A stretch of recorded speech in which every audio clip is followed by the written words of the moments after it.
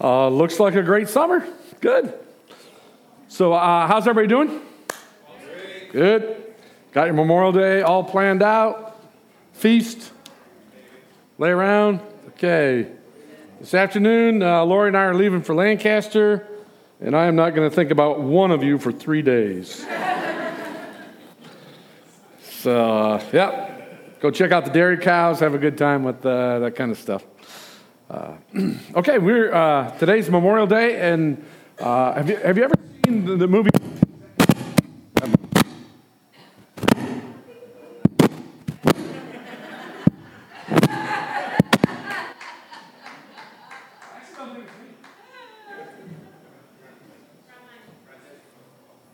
It is me? Does it look weird that I have this on and I'm doing this at the same time? Yeah. Okay, turn around. Everybody turn around. Where's the other? That's not good.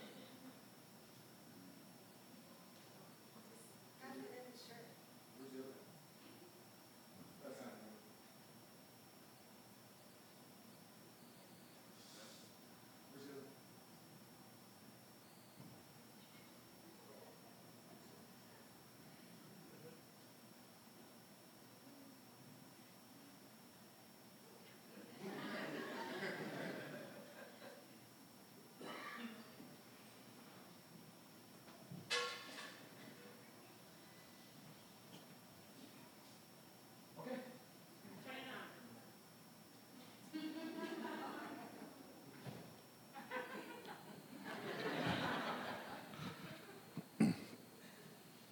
There's a movie called Hacksaw Ridge, and on Memorial Day, if you can't figure out anything else you're going to do, or tonight, see if you can watch that. It's a terrific movie for Memorial Day. A little rough on the, but the story is amazing. So I always look up these stories. It's about a guy named Desmond T. Doss, and he was a seven-day Adventist, and so he didn't believe in carrying firearms or guns, but he still joined the Marines and said, nope, I'm going to do whatever I need to do. I want to become a medic, but I don't want to carry a gun. And he went through a lot of persecution for that, but he ended up doing it. And then they end up in a place called Hacksaw Ridge, which was a tiny little island where they had to take the ridge, they had to climb up a 200-foot rope ladder. So all these soldiers would climb up this 200-foot rope ladder, take the ridge, and the Japanese had built all these tunnels. They would fight, run down in the tunnels, wait till dark or wait till a certain time. They'd come back up and kill a bunch of soldiers and drive them off the ridge. They did this a couple of times.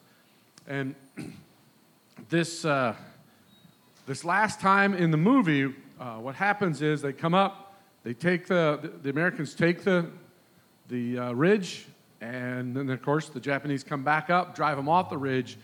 But this Desmond, he doesn't leave. He stays up there and for 24 hours without a rifle, while being shot at and being in great danger. He starts going and finding soldiers who's been injured and pulling them off and then sending them down all by himself. Over 73 soldiers, he saved their lives that day. He was willing to give his life. He knew what he was willing to die for. He knew what was worth dying for. And that's what he was willing to do. The other thing about the movie, if you do watch it, is this. I always look up these movies to find out the true story. Because they say true story, and then you look it up, and you're like, yeah, there was a guy named Desmond. He never really joined the Marines. He never really went to World War II, but there was a guy named, in this one, total opposite. The real story is more dramatic than the movie. And they actually said, we didn't put the real story in because people would think it was fake, that it really couldn't have happened. And so watch the movie, then look up the real story. It's even more dramatic than the movie. It's an incredible story.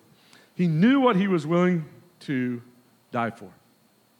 But we're working on what is worth living for. How do you live a life that's worth living? How do you do that? And we started and we talked about how Jesus came to give you a life and give you a life worth living, about the love and the hope and the strength and the courage that he wants to build in your life. We talk about that a lot at Skyline, this life that he wants to give you. How many times in your life have you said, that's great, that's great. Why doesn't God tell me what to do? Why doesn't God give me the path to take? Why doesn't God tell me what to do so I can build this life worth living? And we think he has. We think it's in the Bible. We've got a little something called the Skyline Growth Path. No, we don't think this growth path was actually directly from God, but we do think that we built it off of what God has to say. So did everybody get your little tiny growth path there? Yes? No? No? There should be a bunch of them out there. Yeah, can you knock on the backpacks there and see if they got it? We got a couple of them here. Did only a few people get them? Okay, good. Now, if you are like me and you need glasses, then you're out of luck. You are not going to be able to read that thing. But for everybody else, you should be able to follow along as we work through it. And we began by talking about how a life worth living is built on Jesus, his grace, and his promises for you. We have these 4 blocks: that you are forgiven, you're holy, you're a servant, and you're his witness. That when you come to Christ and you put your faith in Christ, these 4 things become true of you. It's who you are. He takes your sin and he replaces it with his righteousness, with his life. But a life worth living is something that you begin to develop because you begin to believe, or you grow in your faith, or you grow in believing Jesus for what he's done for you. And so last week we looked at the beginning, which is where it starts, where you come to know Christ. And this week we're going to take a look at the fed by others. And just real quickly, I'm going to read those pieces for this particular step. Jesus has given you amazing promises. But in many ways, you are a baby learning to walk. In this step, you learn from others what grace is and how to live from each block. How to apply being forgiven, not only to your relationship with God, but your relationship to your spouse, to your children, to the people at work. You've been given the block of righteousness, this holiness. How do you apply that, not only to your relationship to God, but all of these other areas of your life? The same with being a servant, and the same with being a witness. The key is this: Christ followers don't just learn things. It's not a knowledge thing alone. They act on them together. It's something that we practice together. We encourage each other. We build each other up together. We have a toolbox where there's more tools in here than what we've listed. We can't list them all here, but life groups, growth catalysts, growth plans, put off, put on, worksheets, and arenas. You're like, I don't know what those are. The concierge will teach you everything you need to know about those, as well as in life groups. You get a chance to use those and put those into place. What's the marker? How do you know you've come to the end, or you're ready to take the next step after this step? You're growing in your relationship with Jesus by applying the 4 blocks. You're in a life group. You're apprenticing in ministry. And someone is asking you the grace application questions consistently. We'll teach you what those are next week. So that's the one we're working on today. And we are going to take a look at a passage in 1 Peter where he really walks through what's at the core of taking this step. What's the heart of step number 1, which is being fed by others? It says, through him you believe in God, who raised him from the dead and glorified him, so your faith and hope are in God. So the through him is through Jesus. It's through Jesus that you believe in God. If you in your life are at a place where you're like, I believe in God, but it's not through Jesus, then you haven't taken the beginning step. The beginning step is the way that I came to know God, the way I connected to God, the way that I found purpose and strength, love, hope, and courage is through Jesus. I came to see that Jesus came for me, and I've placed my trust in him. It's through him you believe in God, who raised him from the dead and glorified him, and so Your faith and hope are in God. Your hope does not come from you. It doesn't come from your job. It doesn't come from something around you. It doesn't come from your marriage. Your hope comes from God and the promises that He's made you. It says, now that you have purified yourselves by obeying the truth. So oftentimes you say, well, purified myself by obeying the truth. Well, first of all, we see that's the holiness block. To be purified and holiness, it's the same thing. It's because I become clean by obeying the truth. Does that mean you took the 10 Commandments and you obeyed them? Does it mean you figured this thing out? Like you just obey the Bible all the time. You're just doing great. Most of you are discouraged if that's the case because many of you broke at least one of the 10 Commandments on the way to church this morning. And some of you are like, no, I didn't. I had a great morning. Well, got bad news yet. On the way home today, you're probably going to break one. This is not that you turned your life around. This is that you put your faith in Christ. You believed Jesus. Jesus says that the way to the Father is by faith in Him.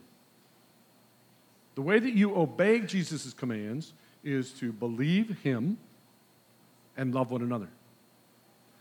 And every one of you who's taken this beginning step has experienced this.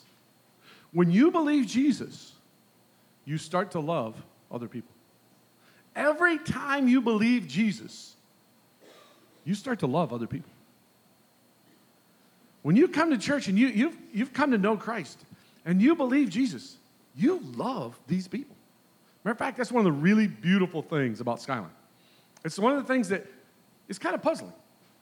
People will often walk into Skyline, they're here for a few weeks, they're like, I think these people actually love each other. Like, I think they really love each other. Is that because we work so hard at loving each other? It's actually not. I've been in a lot of churches before that tried to love each other. It doesn't work. But when you believe Jesus, you do love each other. It happens in your marriage as well. When you believe Jesus for who He says you are and what He's doing in your life, you love your spouse. It's a really cool thing that happens.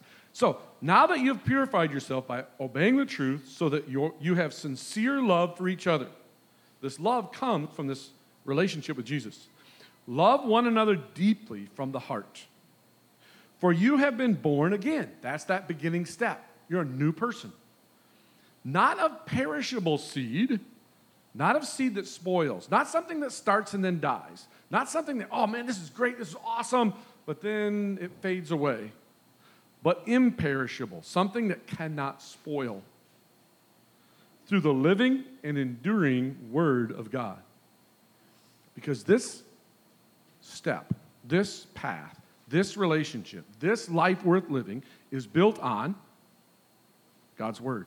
It's built on God's promise. It comes from Him. Then he says this, all people are like grass, and all their glory is like the flowers of the field. Glory is what we're after. A life worth living is what we're after. Glory is when someone recognizes or when you truly have a life worth living. Glory is something that you look at it and you're like, wow, that's amazing. And something that's truly glorious, it actually has that value to it. So when you see it, you're amazed by it. There's times when you've been driving or you got up in the morning and you saw the sunrise, and you're like, wow, that is truly so beautiful. It's glorious. For others of you, if you're into cars, and it's too bad you didn't live in the 50s and 60s because that's when the greatest cars were made. Matter of fact, they've been remaking them, right? The 1968 Camaro was a glorious car.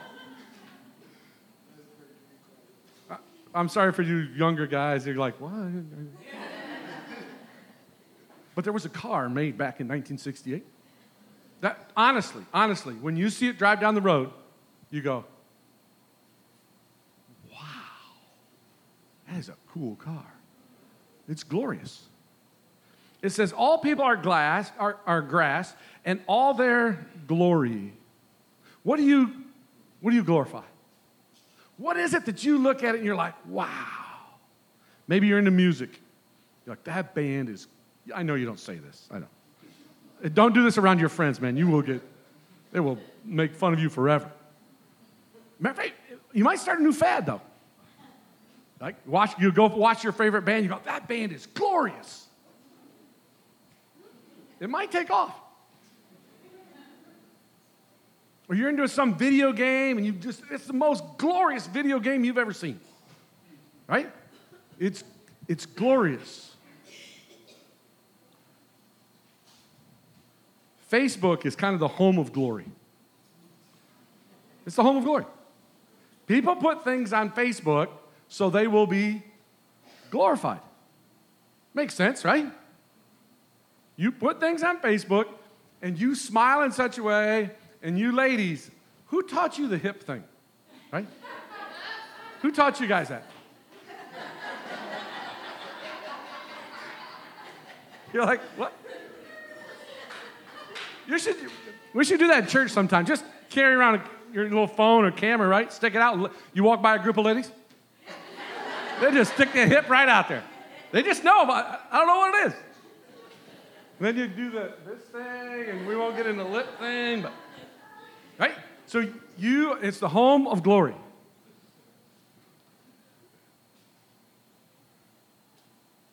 It says this.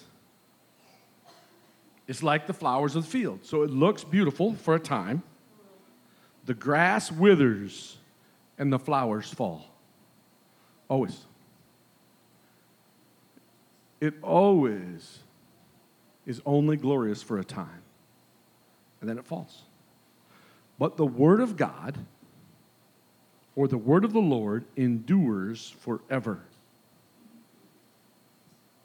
The word of the Lord endures forever. What God says in the Bible is a glory that lasts forever.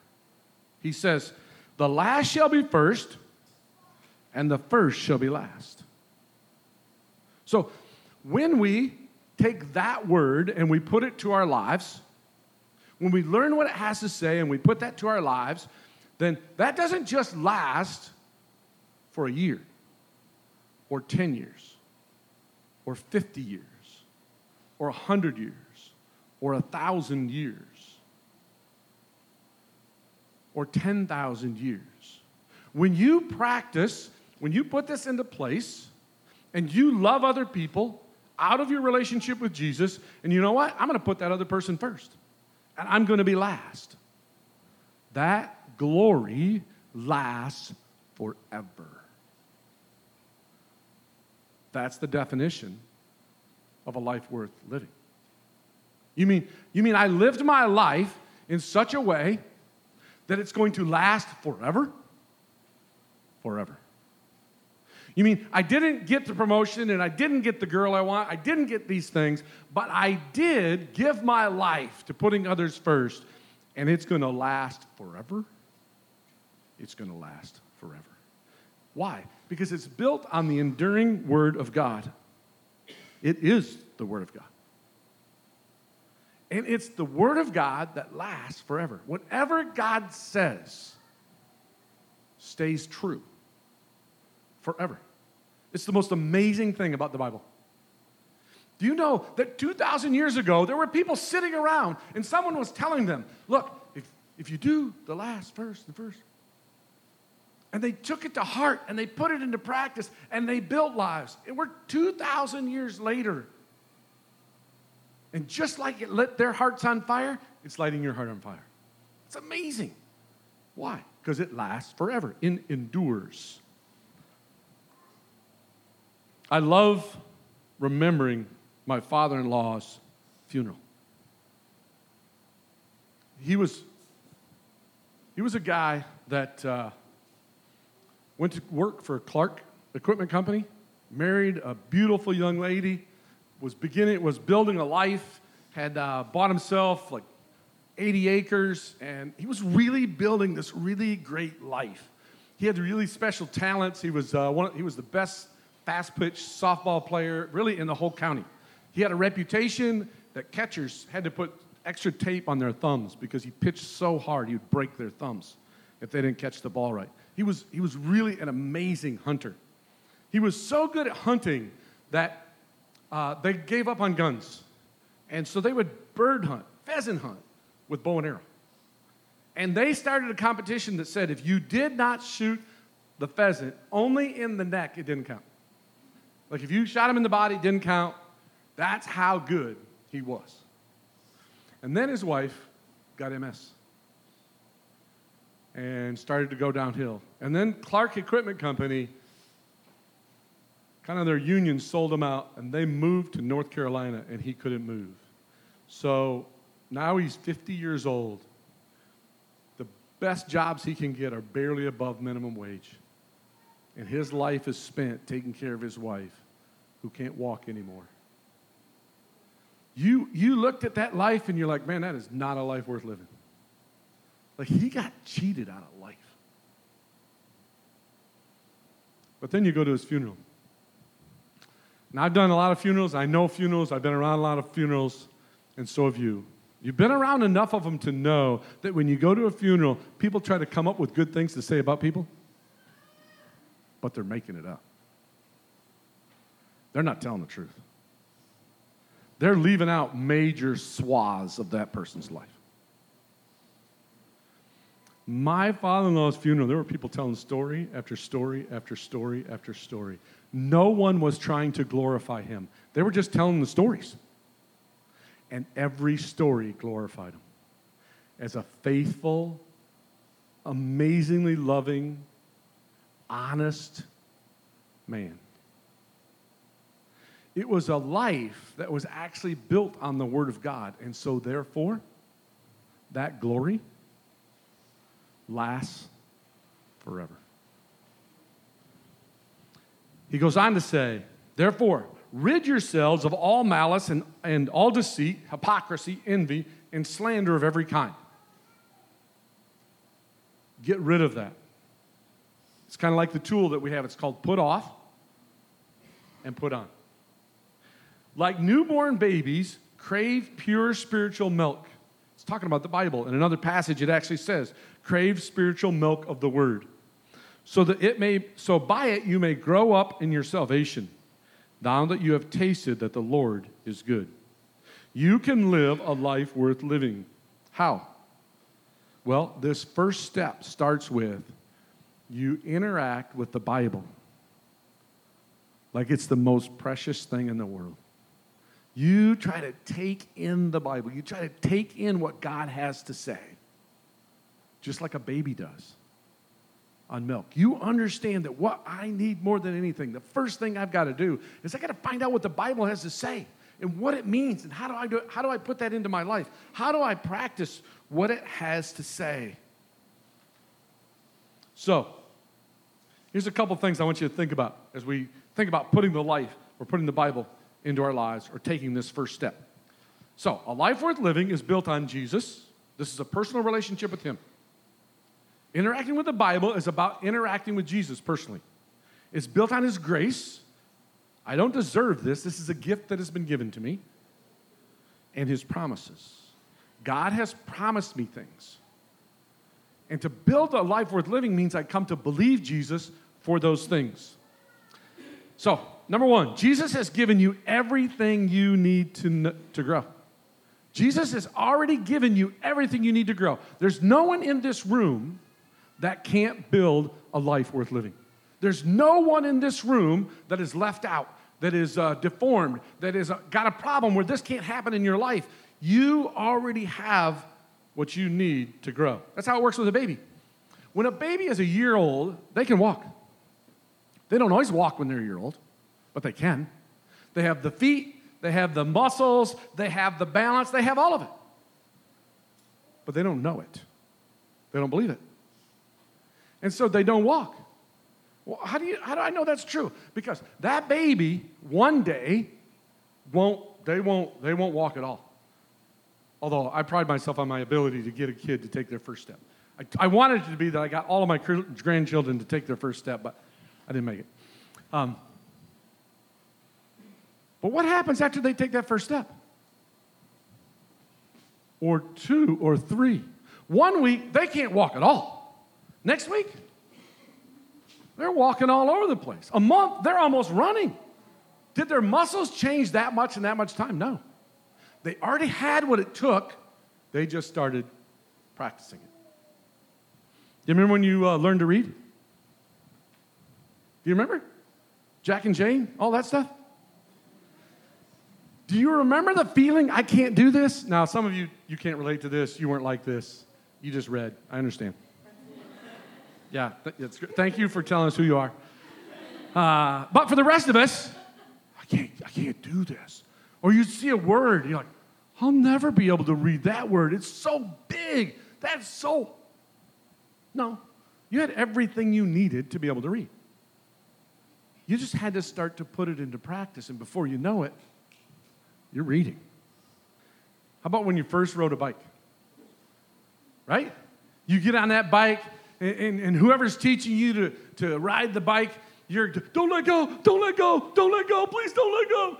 And you're crying, you're like, no, we're going to go again, and don't let go, don't let go. And you turn around, and they're like 25 feet away from you. You've been riding for 25 feet. What do? You crash. Why? Because I can't ride a bike. Yes, you can. You have everything you need to ride a bike. When you teach somebody how to ride a bike, all you have to do is convince them they can ride the bike. They have everything they need to ride the bike. That's true for you. You don't need Jesus to do one more thing so you can build a life worth living. He's already done it all. He's ready. He's ready to push you along and let you go. He's given you Jesus. So follow him. Follow him. Only do it like a baby who's after pure spiritual milk of the word, which is, okay, wherever Jesus goes, that's where I'm going to go. Don't do it like an adult. What does an adult do? Jesus, where are you going to go? Well, just follow me. No. Tell me where you're going. What direction are you going in? We're going to go this way. Okay, now, Jesus, tell me where we're going to end up. Because once you tell me where you end up, then I'll decide if I'm going to follow. No, that's not how a little kid does it. I used to love my dad. My dad walked funny. His feet turned almost straight up. And so when it snowed, I loved to follow in my dad's footsteps. Because you could see him. And you'd be... I loved it. I only had my eyes on one thing, his steps. Jesus. Follow his footsteps. Don't question where you're going to end up. That's not what a child does. They learn to just follow Jesus. The Bible, read it. Your life is full of lies. When I meet somebody, nowadays, almost any time I meet somebody, and they come talk to me about relationships, the first thing I have to teach them is this: everything you do is wrong. Like backwards, upside down. That's the worst way you could possibly do relationships. Because the world we live in teaches you to do relationships exactly the opposite. You need the Bible to tell you the truth so you can get rid of those lies and replace it with what's true. And to do that, you've got to read it. And then you have people. Ask questions. Be honest and don't give up. That's what life groups are all about. Life groups are all about you being able to go, hey, this is what I think. And the rest of the group going, where'd you get that idea from?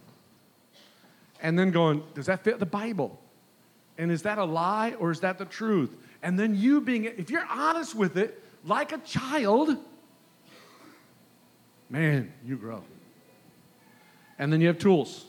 We got a bunch of tools. One of them is our growth plan. Another one is truth and lies. You can pick them up in the back. Number 2, it's important. And I'm not sure you know this is true. Even if you know it's true, I'm not sure you believe it. Jesus will not make you grow. Jesus will not make you grow. He won't do it. He will not make you follow him. He will not make you pick up that Bible and read it. He will not make you share your life with other people.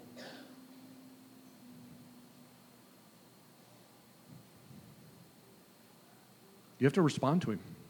He invites you, but you have to respond. We're going to take a look at a video, and this is a guy who is the coach of the University of Connecticut's basketball team. He's the greatest women's basketball coach ever. He's really close to the greatest coach ever in terms of his success and what he's done with people. And he has something to say about this idea of humility, obedience, what it takes to grow. Take a look at this. Recruiting enthusiastic kids is harder than it's ever been. Because every kid watches TV and they watch the NBA or they watch Major League Baseball or they watch the NFL, whatever sport they watch, WNBA, it doesn't matter. And what they see is people just being really cool. So they think that's how they're going to act. And they haven't even figured out which foot to use as a pivot foot, and they're going to act like they're really good players. You see it all the time. You see it at every AAU tournament. You see it every high school game. So recruiting kids that are like really upbeat and loving life and love the game and have this tremendous appreciation for when their teammates do something well, that's hard. That's hard. It's really hard. So on our team, me, my coaching staff, we put a huge premium on body language. And if your body language is bad, you will never get in the game. Ever. I don't care how good you are. If somebody says, well, you just benched Stewie for, 35 minutes in the Memphis game a couple years ago. Yeah, I did. Oh, but that was to motivate her for the South Carolina game the following Monday. No, it wasn't. Stewie was acting like a 12-year-old. So I put her on the bench and said, sit there. It doesn't matter on our team. Now, the other coaches might say, well, you can do that because you got 3 other, All-Americans. I get that. I understand that. But I'd rather lose than watch kids play the way some kids play. I'd rather lose. And they're allowed to get away with just whatever. And they're always thinking about themselves. Me, me, me, me, me. I didn't score, so why should I be happy? I'm not getting enough minutes. Why should I be happy? That's the world that we live in today, unfortunately. And kids check the scoreboard sometimes because they're going to get yelled at by their parents if they don't score enough points. Don't get me started. So when I look at my team, they know this. When I watch game film, I'm checking what's going on the bench. And if somebody's asleep over there, somebody doesn't care, somebody's not engaged in the game, they will never get in the game. Ever. And they know that. They know I'm not kidding.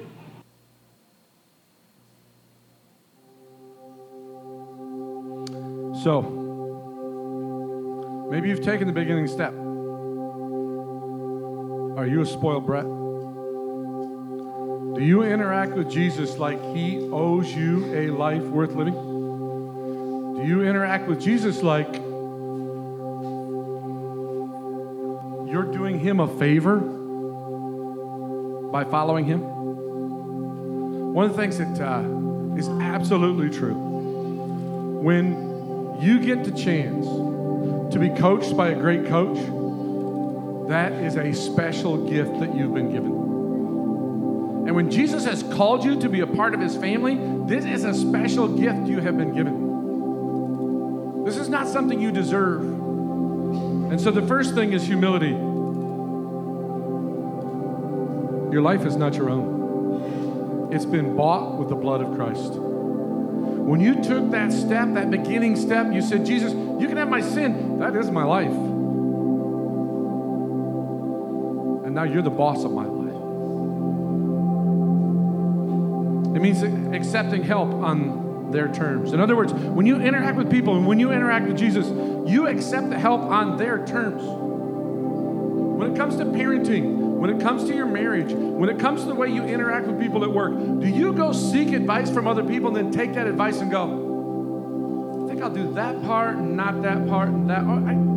I think I'll decide what I think about that.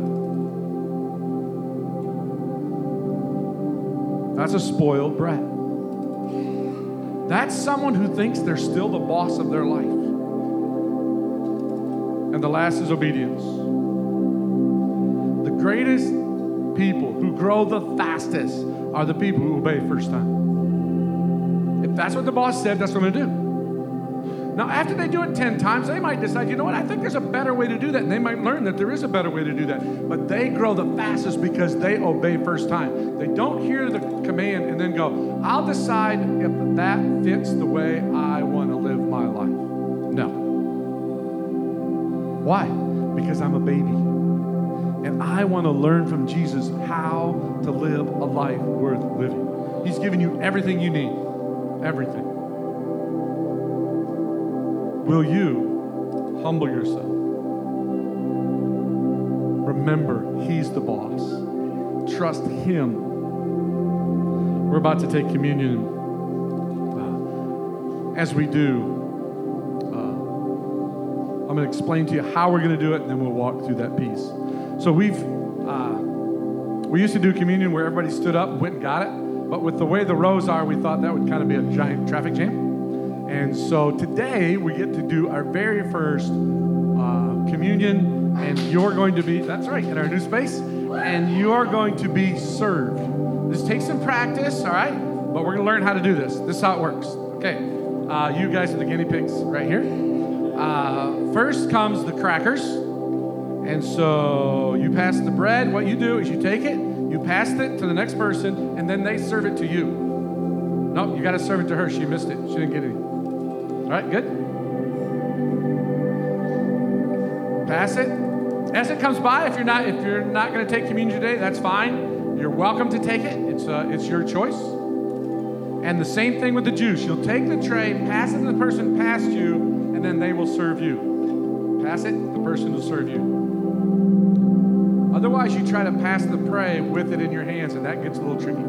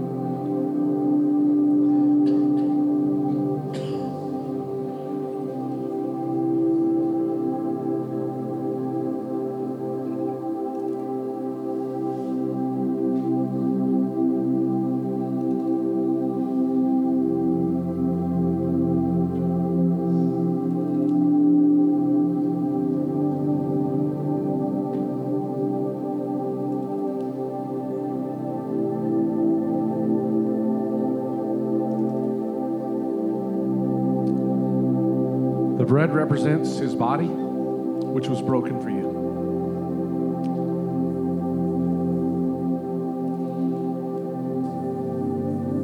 Before you take the bread, I'd ask you to just close your eyes. Think through this week, maybe the last month. Who's the boss of your life? Are you trying to build a life worth living by being the boss of your life? This morning, I encourage you to put Jesus back on that throne. He gave everything so that you could be forgiven and free and holy.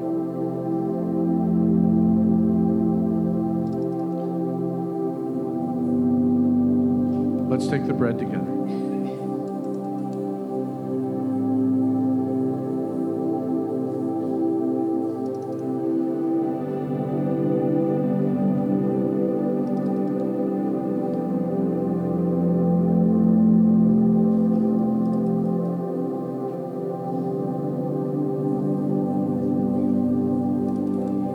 Represents the blood of Christ. It's an amazing and beautiful picture that He shed His blood, and as His blood washes over you, it washes away the sin. It pays for the sin. It pays for a life not worth living. And it makes you white as snow.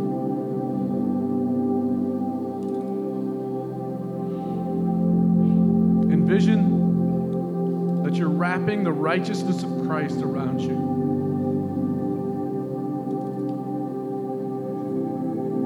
That you now have incredible value. And you have a life worth living because it is His life and His righteousness and His goodness, and He has given all of it to you.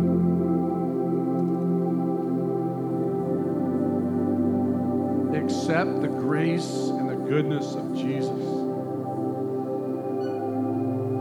Let's take the juice together.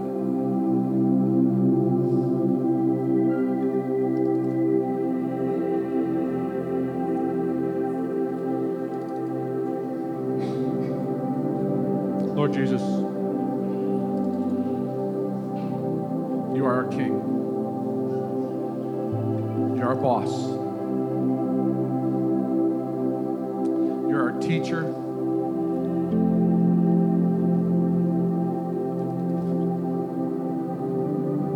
And everything that is ever going to be good in our lives comes by faith, by simply accepting what You've done for us and living from that place. I pray for each person here. I pray for them as they've taken this beginning step and as they start to take this first step of being fed. That all of us would trade in the idea that we're grown up and we're finished and we're where we ought to be for no. We're babies. And we just need You. And we want to follow You, and we want to learn from You, and we want to obey You. Because we know that Your word endures forever.